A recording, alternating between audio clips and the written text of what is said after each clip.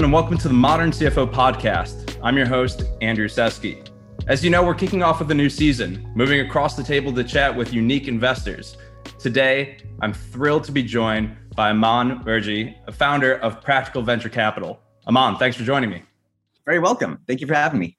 Before we kick off and discuss everything from your early law school days to PayPal and eBay, tell us a little bit about the new fund and what your goal is in really creating a unique venture opportunity for new investors with Practical. Sure, would love to. So the name of the firm is Practical Venture Capital. It was started about a year and a half ago now. And the investment thesis for the firm is a secondary fund that buys out LP interests from existing funds that we like. So we're finding and sourcing successful venture capital firms where we like the underlying assets and can diligence them. Typically with these successful firms, they go through a J curve, meaning the first 5 years or so have IRRs that are depressed because you're pulling fees out of the funds, you're writing off your losers. And there are a lot of early seed stage and early stage bets in venture that just don't pay off. And that tends to manifest in the first 5 years of a fund, roughly. Then the successful companies get to Series B, Series C, Series D, and beyond. So they take over the portfolio. And that's when the performance increases and the IRRs improve and you're through the nadir of the J curve and onto the good stuff. So we figured, why not just skip the J curve, go right into the successful venture funds that we like and buy them. And there's not a lot of activity in that space right now in venture. There's a very active secondary market in public companies, obviously, a lot of private companies now. Private equity funds have had a lot of secondary players over the last 5, 10, 15 years. Not so much in venture. So we're able to buy into these funds at a 10, 15, 20, 30, 40% discount to the fair value of the fund. And that gives us a head start. When you're buying a growing successful portfolio companies at that kind of a discount, the returns we think will be great. The risk returns favorable. And then it's a lot shorter to get your time back on a secondary fund. It's usually a 3 to 5 year timeline to get your money back with the multiple, as opposed to venture now, which is 10 to 15 years to get your money back. So you're offering a unique entry point, a shorter duration, and Correct. Potentially better returns. So tell me, how did you identify this fund structure? You mentioned that there's some, our audience has been mostly CFOs, and I've talked to a broad array of public company CFOs, private company CFOs, everyone from startups to major public companies, and they're very familiar with the J curve. So how did you identify this marketplace, which may seem like a no-brainer if you think about it now, but somebody had to start. So how did you identify Practical's niche? Well, it's the secondary markets have been around for a while in other asset classes. It's not a new idea, but it's a new application to a new asset class. And I think in venture, there wasn't a need for secondary markets even into 2005, 2008, 2010. I was at PayPal early. I joined in 2001. That company went public in 4 years. From founding all the way to the IPO and liquidity was a 4-year exit. Yahoo, Amazon, eBay, they were all 4 to 5 year exits. So there was not a terribly long time for returns to getting your money back. The biggest IPOs now in the venture community, so Airbnb is 15 years and counting to get their liquidity back. Palantir was 17 years and counting. All the biggest companies now are taking much, much longer to get their money back. So there's much more demand on the investor side for that kind of liquidity around year 8, year 10, year 12, year 15. That's a fairly new phenomenon really over the last 10 years. And that's what we're capitalizing on. That's brilliant. It feels as almost that you've perhaps had some experience in this realm. So let's take you back all the way to leaving Stanford. It's mid-90s. The internet craze is happening. What are you thinking about in your early days in just exploring the fintech and payment architecture of the world, really? Let's refocus from Practical now. Let's put us right back into that environment, because I know it's a pretty storied piece of the venture capital story. Yeah, I had the good fortune of being at Stanford and studying economics and political science in the late 90s. I met Peter Thiel when I was here at Stanford undergrad. He was at the law school.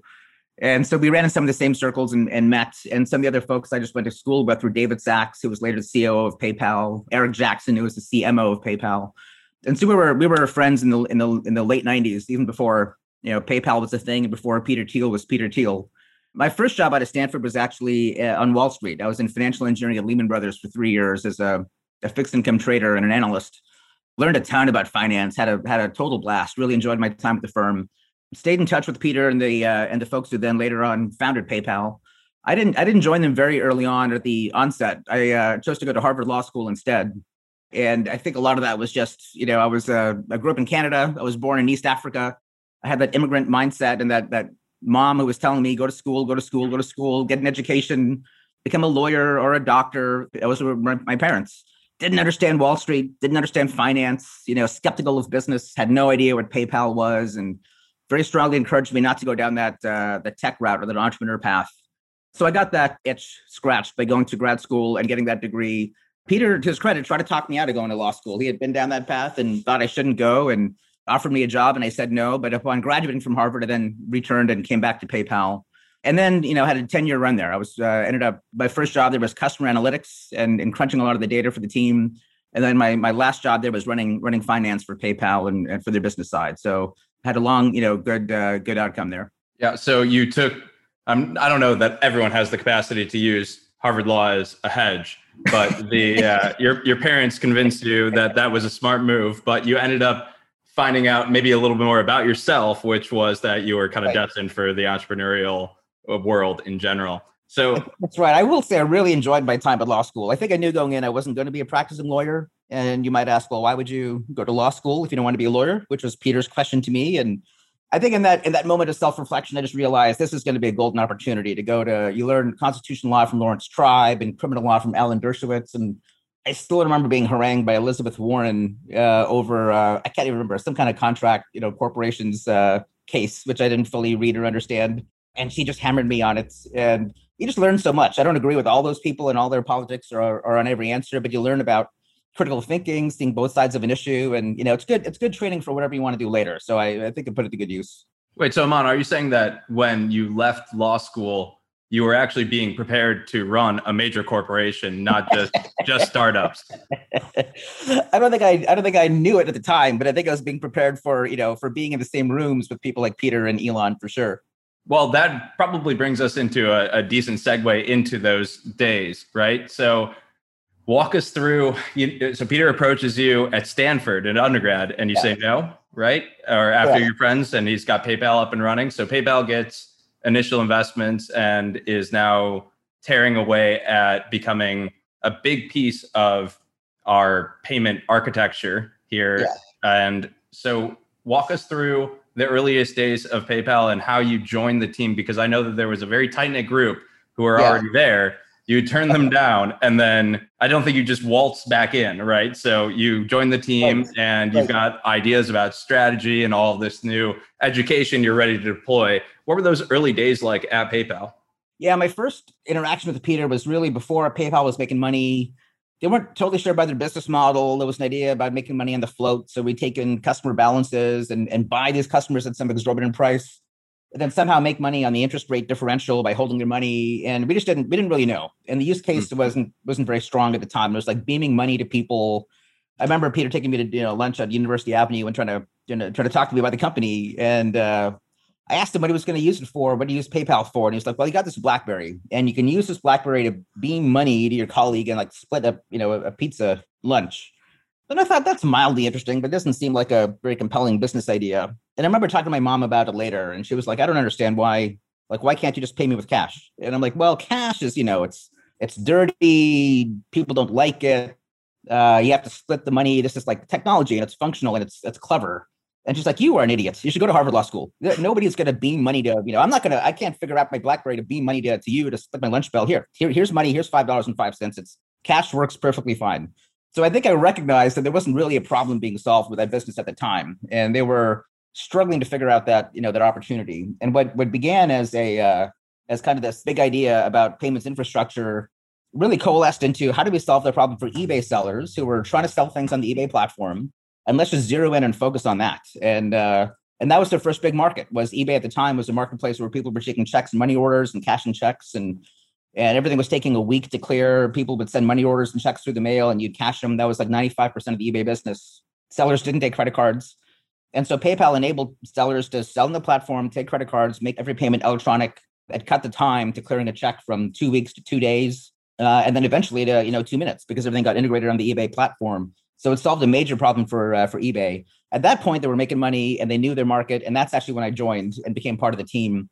The very first thing I did for them was to write their S1, which is the legal doc, as your colleagues will know before you go public.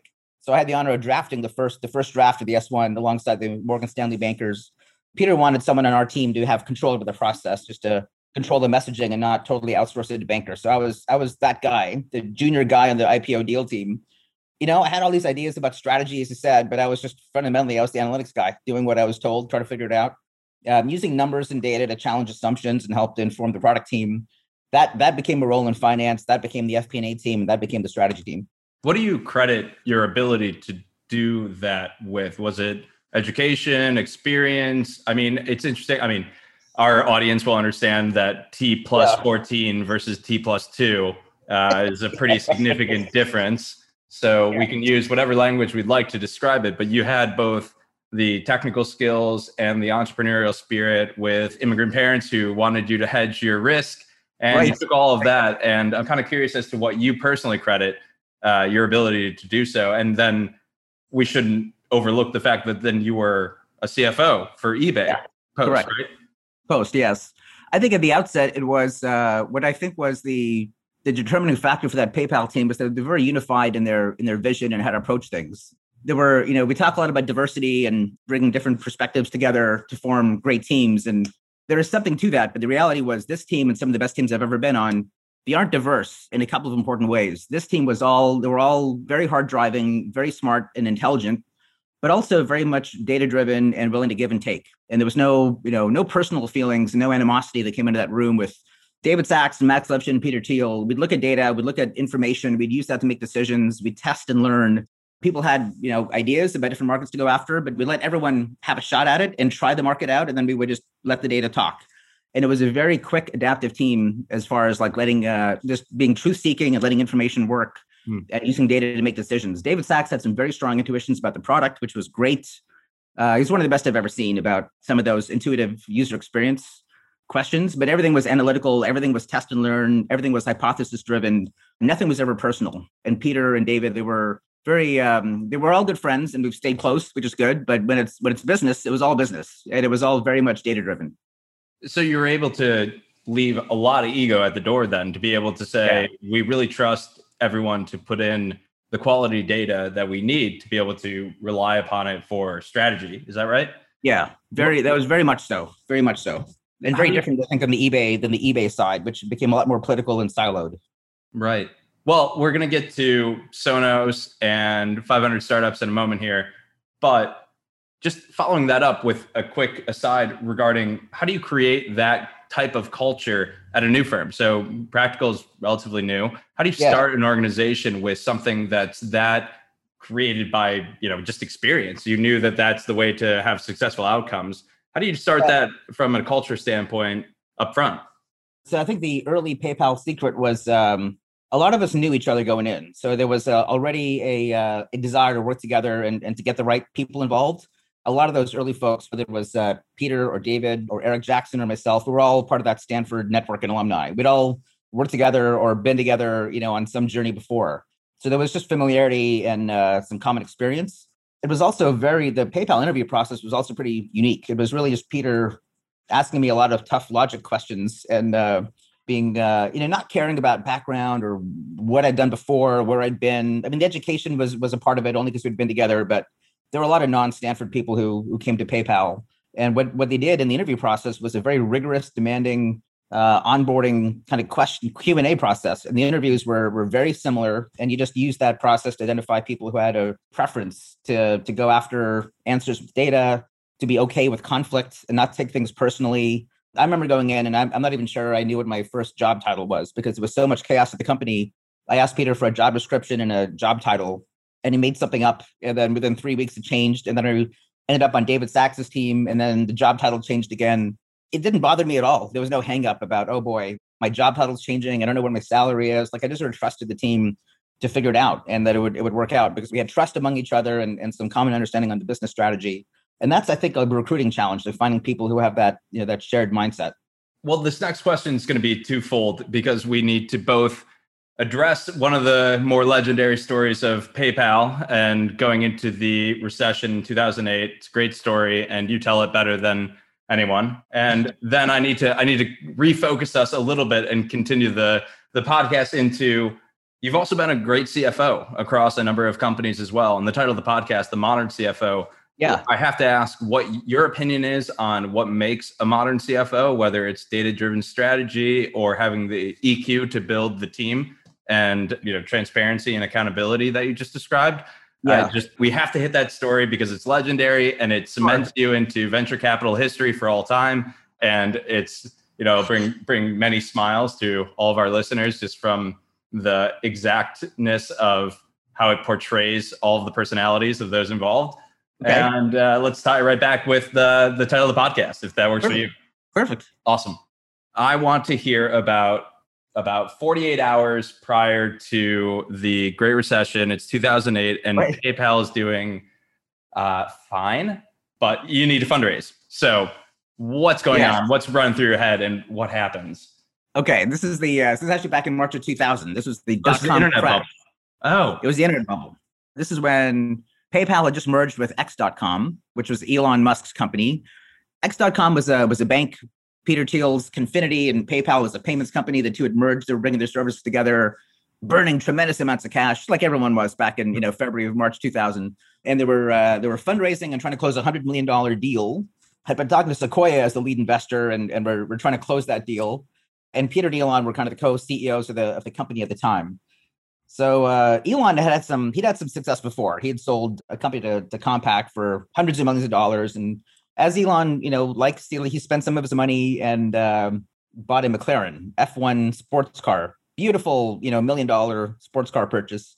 Somehow he and Peter decided to take the McLaren F1 on the drive to Sand Hill Road to Sequoia on this fundraising trip, which seems like a bold move. And of course, Elon's behind the wheel. And this is February of 2000. So okay, here they are on, going to close the deal with Sequoia. They're driving on 280 on a Sand Hill Road.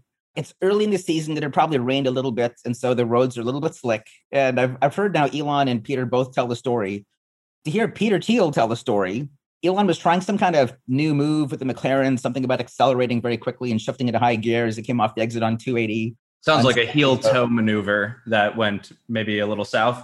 Yeah, maybe. Although I think I'm not sure the clutch, the Formula One transmission had the heel-toe clutch. I think he was throwing it on the steering wheel, and basically he accelerated around the around this exit. And just again to hear Peter tell it, the car took flight. It actually left the road. It was going so fast and a little bit out of control, and then came completely out of control and crashed into the side of the road on the exit on Sand Hill Road.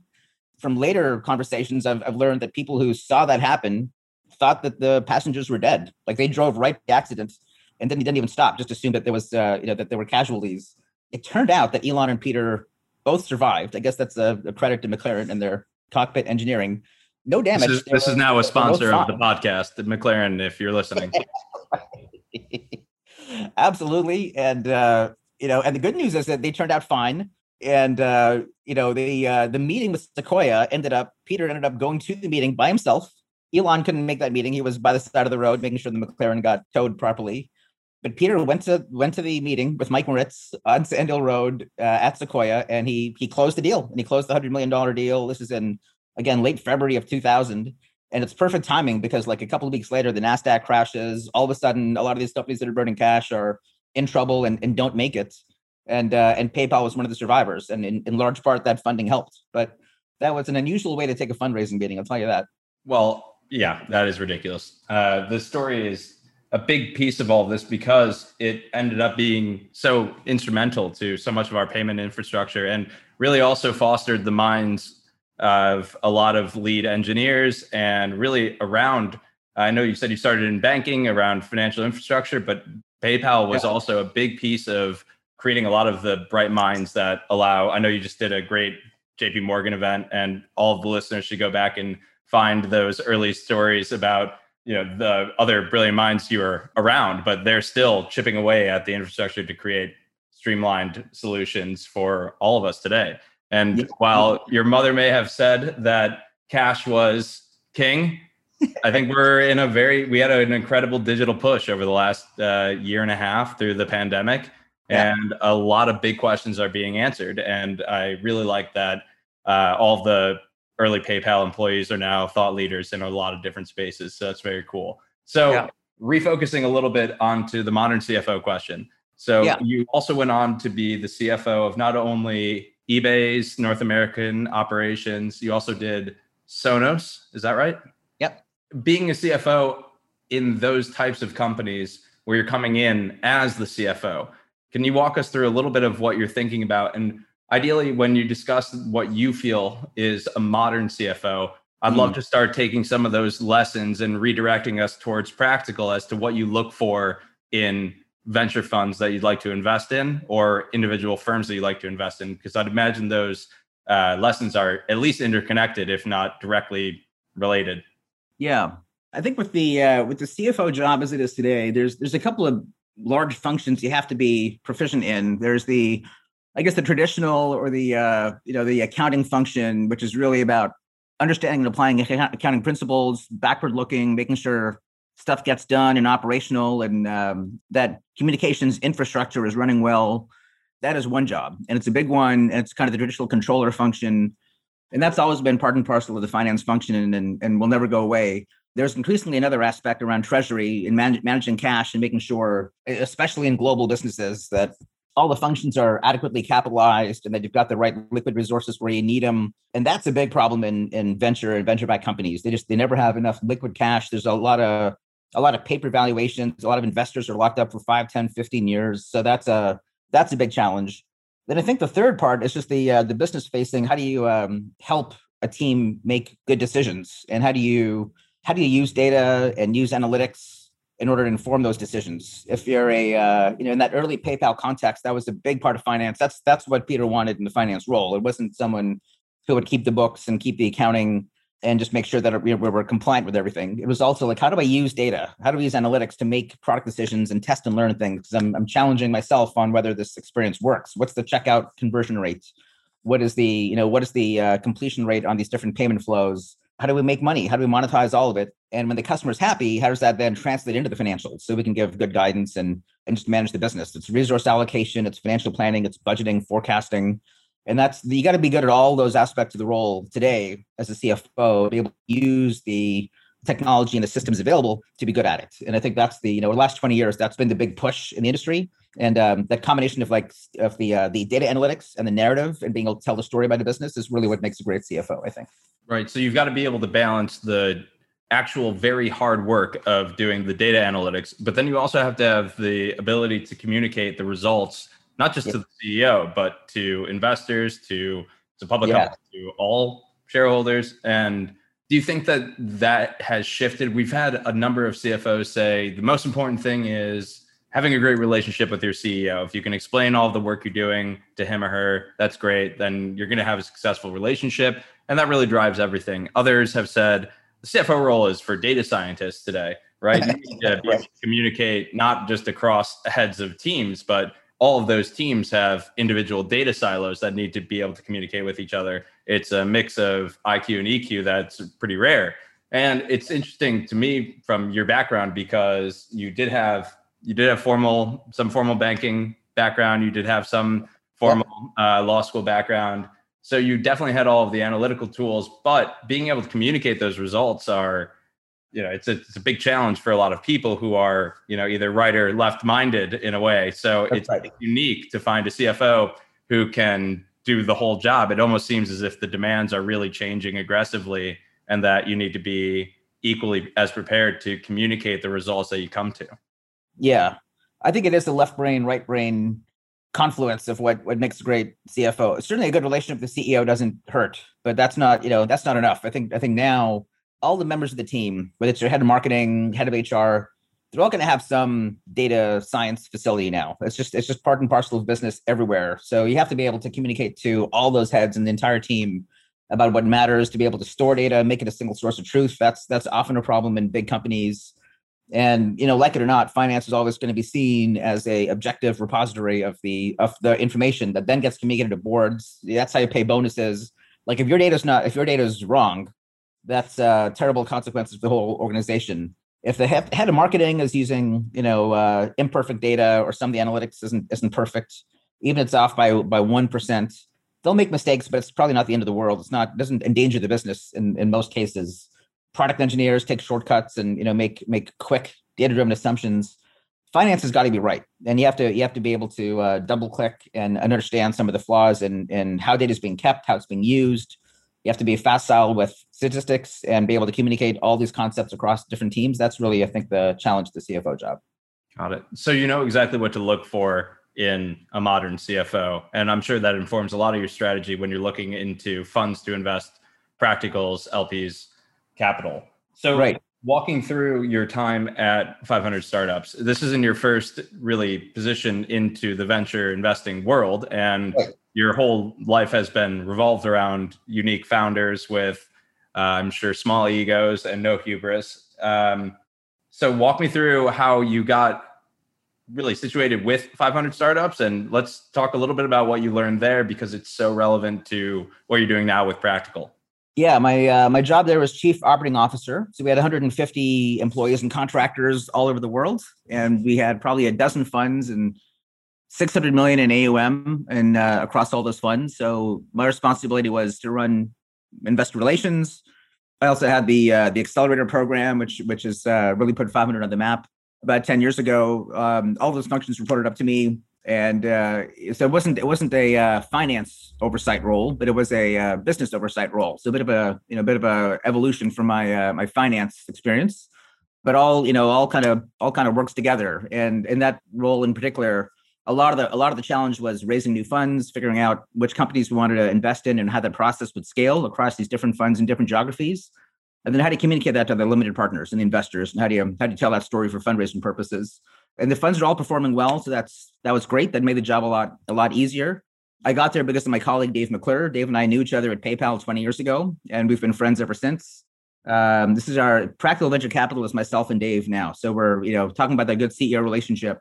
That's always something I've benefited from, and Dave and I are now starting this venture together, and we're doing all the things that I think are right for venture now. Like 10 years ago, an accelerator and seed stage investments, that was the hot thing: how to drive excess returns, how to find companies and identify those winners over the long term. Now there are a lot more accelerators. It's a much more competitive space in venture. A lot more seed capital, a lot more early stage funds.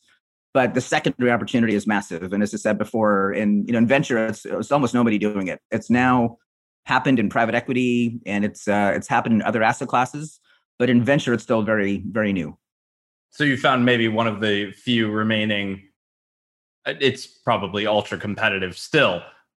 We were talking earlier about just the onslaught of IPOs and the newly minted family offices who would love to invest in entrepreneurs who remind themselves of what they look like at one time in their careers. So I know that there's definitely a bias to financing entrepreneurs through direct investments, and there are dozens and dozens of new family offices. So the ecosystem just changed so dramatically, even over the last few years.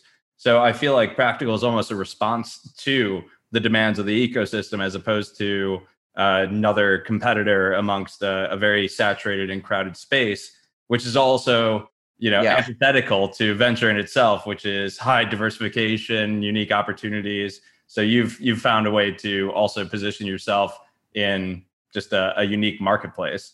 I do want to talk a little bit about how the 500 startup experience has maybe helped identify that. Was there a moment where you had the actual formation of Practical, something that you'd been considering for a long time? Or was it a identification of the ecosystem has changed, the marketplace has changed, the investors look a little bit different, and it needs an answer? Or was it thoroughly planned? I've seen this over the course of my entire career. This chronological linear or immediate response? It was a bit of an evolution. I think at 500, we realized the early seed stage game was getting very, very crowded. From 2005 to 2010, there was really just Y Combinator, Techstars, then 500, and those were the big accelerators in the space. Now there's probably 30 or 40 like that, and they're all very good and very competitive, and a lot of them are giving it away for free. They're like, Stanford has an accelerator, UChicago has an accelerator. They let companies in, they don't charge them a fee. They'll give them hands-on help and access to operating partners. So the just differentiating in that space is increasingly difficult. And what we recognized probably a few years ago was as these funds are getting longer and longer with no liquidity back to LPs, there's just pent-up demand from sellers who've been in a great fund for 8 years, 10 years, 12 years, haven't gotten their money back. The fund is maybe up 6x, 7x, 9x on paper, But family offices they want to rebalance their portfolio. They've got cash flow needs. They have liquidity problems. And so they want to be able to sell. And there's just no one's doing it in that market right now. There's no market for venture or secondary right now. We're literally buying great portfolios at a 30% discount to fair value. And there's no bidder. There's no, we are the only bidder, who says, I'll take that portfolio of 9 great companies and a lot of other companies you may never heard of, but we like, and I'll pay you 30% less than the fair value. The challenge in the space is they're all private companies. So you don't have a lot of information about the companies. But that's where Dave and I excel. We've been investing in private companies and figuring out, how to diligence and source intel about them for years now. And then there's the valuations, and the valuations are oftentimes what the GP puts on a company. There's some back and forth with auditors, but there's a lot of leeway around it. So how do you know the valuation's good? How do you test that, and how do you appropriately price the portfolio? And that's where just having a finance background and some facility around valuations and policies and being able to, get to the bottom of it is so valuable in the space. And there aren't a lot of VC teams that have a combination of, like Dave and I do, investment experience, track record investing in early stage, and a CFA or a finance type on the team. Yeah, that's really important. I mean, I think about the fact that it's very difficult to even value an individual portfolio company, let alone what it means. Also, it's back to basic economics, what somebody's willing and able to pay for, right? So the need for liquidity is a really, really interesting topic, especially amongst the power players of the VC world. You don't necessarily think of GPs of major VC funds of needing liquidity, but the LPs may. And I think it also is really interesting to consider the fact that one of the reasons you may have been able to identify this need from your COO position could have been the investor communications piece of what investors were really looking for, right? So if companies are staying private longer and longer, you're waiting and you're not being communicated with, how much are you valuing the investment you originally made? And if you just don't hear from anyone, you're going to assume it's not really worth much. Otherwise, you'd hear good news. So I actually think the investor communications piece may have been a really valuable asset to the formation of being able to identify this unique need. Yeah, I think being in a fundraising role and talking to LPs every quarter, it is kind of eye-opening about what they care about. Because you can have there were multiple quarters when we had a great quarter. A couple of companies announced up rounds. Hey, this fund's 3x, 4x. It's now up 5x. We have an IPO that's imminent. You go to an investor meeting every year and you do your dog and pony show, like CFOs do with their analysts or with their investors. And the first question was always, hey, great quarter. So glad that the fund is performing well. Your IRRs are top quartile. But when is the next distribution? When am I going to get paid? I've been in it for 6 years. This is now 7 years and counting. I'm up to year 8. What's your plan to liquidate the fund and give me my money back? And if you're a private company and you're getting these questions all the time, you have, as a CFO, you can explain, here's our timeline for an IPO, and here's our thinking, and here's what our plans are to return liquidity to our investors. But if you're a fund manager, you're relying on the entrepreneurs and their liquidity plans, and there's nothing you can do about it. I mean, try if you're at Founders Fund, but just Peter Thiel's fund. His biggest positions in like the early Founders Fund was Airbnb. I think just went public this year. Palantir just went public this year, and then SpaceX. Who knows when SpaceX is going to get public? Try making Elon Musk do anything, much less get his company public. So Peter's answer has got to be like, hey, I had a great quarter. I can't make any promises about SpaceX. I'm just going to extend the fund. We're now year 17. Please read the fine print in your LP agreement. I can extend the fund as long as I want to. Right. And when I have money, I'll give it to you. So those early LPs are, they're looking for liquidity and taking some money off the table for all kinds of good reasons. And that just doesn't happen in VC today. And if that continues, VC as an asset class will just be an afterthought. It won't ever be as big as private equity or as big as it should be, because it's not solving a key problem. So I'm hoping that PVC can help solve the problem and really help the whole asset class too. Well, since we have your brain already churning and the audience is going to be very lucky to hear all of this insight, but let's focus on for just a moment. So we've already talked about what makes a great CFO, maybe what you look for in a CFO, and the fact that absolutely trickles down into company operations and being profitable and creating great returns for LPs. Can you walk through just a bit on what you're looking for if there's a CFO who's going through the fundraising process? I know we had Brian Hughes, who was an ex-KPMG partner on the podcast recently, and He talked Okay. about how to be prepared and all of the organizational flow. But do you have any advice for somebody who's actively fundraising and they're in a finance seat and they are probably stressed about how the process is going to go and whether or not they can raise their next round or how it's going to look? Do you have advice for, maybe what a ideal target for practical might be, or anything that you look for particularly so that they may have a way to route their decision-making process? I know it's a very broad-based question. I apologize. No, I think the best advice to CFOs is something you said before about having that CEO relationships. That's really important. And whether or not it's a good relationship or not, you have to take your cues off of your CEO, because it is a team sport. So in many of my cases, I've had CEOs who were very strong at product and marketing, and so they would kind of amp stuff up. They would tell a story, and there's always there's a happy ending, and there's a hero in the story, and it's marketing 101. The CFO has got to be the counterpoint to that. You got to be prepared for sure, and you have to be able to tell a story with financials and data and kind of ground people, investors, in reality. And that way, I think they feel like there's an inspirational CEO, but also someone who is on the team, who's very complimentary and who can keep the company from running out of cash. And if things don't work according to plan, there's a backup plan, and this person's got it. Some CEOs are very, very buttoned up and maybe not as charismatic, and it's just maybe more introverted. And so their role tends to be more to focus on what they're good at, but leave a lot of the effort to the CFO. And I've been in those roles too, where I've been really solo fundraising, and then you have to be inspiring and show the opportunity and the growth opportunities, as well as being grounded. So a little bit of it is just making sure you understand your role on the team. What's the CEO good at and not good at? Be honest about that. Certainly being prepared and knowing what the data is and anticipating questions is that's a big part of it. And then the other advice, which I see CFOs, especially younger ones, they do this all the time, is they don't know how to answer questions where there's fuzziness. They either get too optimistic or they hedge too much. And I think for a CFO, like especially in a fundraising context, where you're going to be with this investor for a long time, it's okay to say I don't know, I'm not sure, and let me come back to you with a thoughtful, prepared answer. Here's what I think, but here are the caveats or the assumptions, and here's what I have to go research. And don't leave yourself exposed by putting yourself out and answering a question and then just not having it backed up or not having it followed through. Investors will always figure that out in diligence, and God forbid they don't, but they invest, and then now you're on your board or you're working with them every day. If stuff comes out later, that's the worst thing. It's worse. It's just the worst thing for you as a CFO. It's the worst thing it's bad for the company. You don't want to be in that position either. So I think just transparency, honesty, very important. Knowing your role versus the CEO or others, very important. And then definitely making sure you're prepared on the financials, the data room, having all that stuff, prepared, and having a team kick it through before we turn over to investors is very important.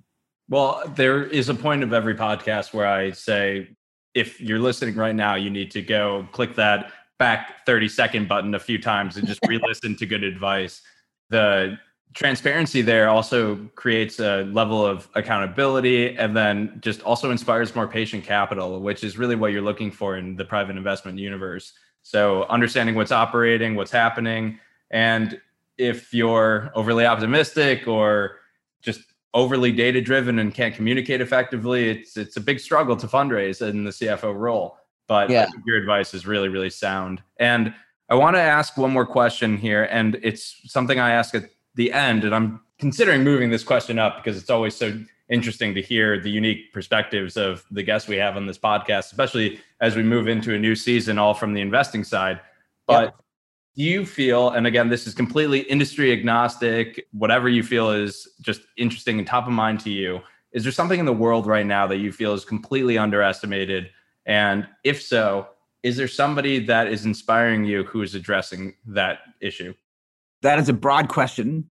I do think, I think there are a couple of trends and things that I think are underestimated. I think actually my colleague Dave McClure is one of the ones who really highlighted this to me early and has kept me inspired for a long time. And that is just the number of entrepreneurs who are outside of the Valley, outside of the US, from just different and diverse backgrounds and geographies. And their ability to iterate and build businesses and access capital now is so great relative to even 10 years ago, or certainly 20 years ago, that it's quite astonishing. I think we'll be stunned in the next 10 to 15 years by the types of companies that get started outside of the Valley, all over the world, the types of entrepreneurs who start them, who don't meet our expectations or our thoughts on what entrepreneurs should look like, or their backgrounds and where they went to school, and what their particular situations were. But I think there's a large untapped human potential that is just now unlocking. And it's happening because VCs, but investors are globalizing. They're more willing to take those risks than they used to be, for sure. And founded startups, we probably made half our investments outside of the US by the time we got to our fourth fund. And where that's the one that I was the COO and partner for. And even that, I think, will be like the fact that we're making half our investments in the US and only half out. I think 20 years from now, we'll look back on that and saying, wow, we just missed a big opportunity by not being more aggressive in Africa, in India, and Southeast Asia. Like, those are all opportunities that we're only scratching the surface on. And I think it only accelerates from here. So I love being in the vanguard of that. Yeah, it's exciting. What's something you're looking forward to in the next 12 months? Well, the focus right now is the fund we're working on. We've had a number of these SPVs. They've all been successful. That's kind of portfolio by portfolio, and I think that's been it's been great working on these deals to kind of prove out the concept and work out some of the kinks. But actually having a fund where we can then diversify and go across 10 to 20 different portfolios and do this in a more systematic way, I think it's just a game changer for us and for the industry. Like I said before, I don't think venture will be around if they can't promise realized returns to investors in 3, 5, 7 years. 10 to 17 years is just too long for realized returns, and that's not a time frame that most investors can stomach. So creating a way to value these assets in a fair way, in a transparent way, create some liquidity for investors, be able to have a little bit of a marketplace, and maybe take a company like this and scale it and take it public. That's not going to happen in 12 months. Maybe that's the 5 to 10 year time frame. But that's the longer term goal. I can't think of anybody else who has a more unique perspective on the entire ecosystem of the Valley and financing innovation. It's so excited to have you on. And I know that we're going to talk again soon. But thanks so much. Is there any way that anyone could reach out to you regarding maybe a potential investment opportunity or get in touch with the Practical team? Yeah, totally. Happy to do that. Our website is practicalvc.com. So you can just go there and check out the team and what we're working on. There's some excellent content there from my colleagues at the firm. And then I am at Aman at practicalvc.com. Excellent. This has been the Modern CFO Podcast. Thanks so much for joining me, Aman. I know we'll talk again soon, and I can't wait until that happens. Great. Likewise.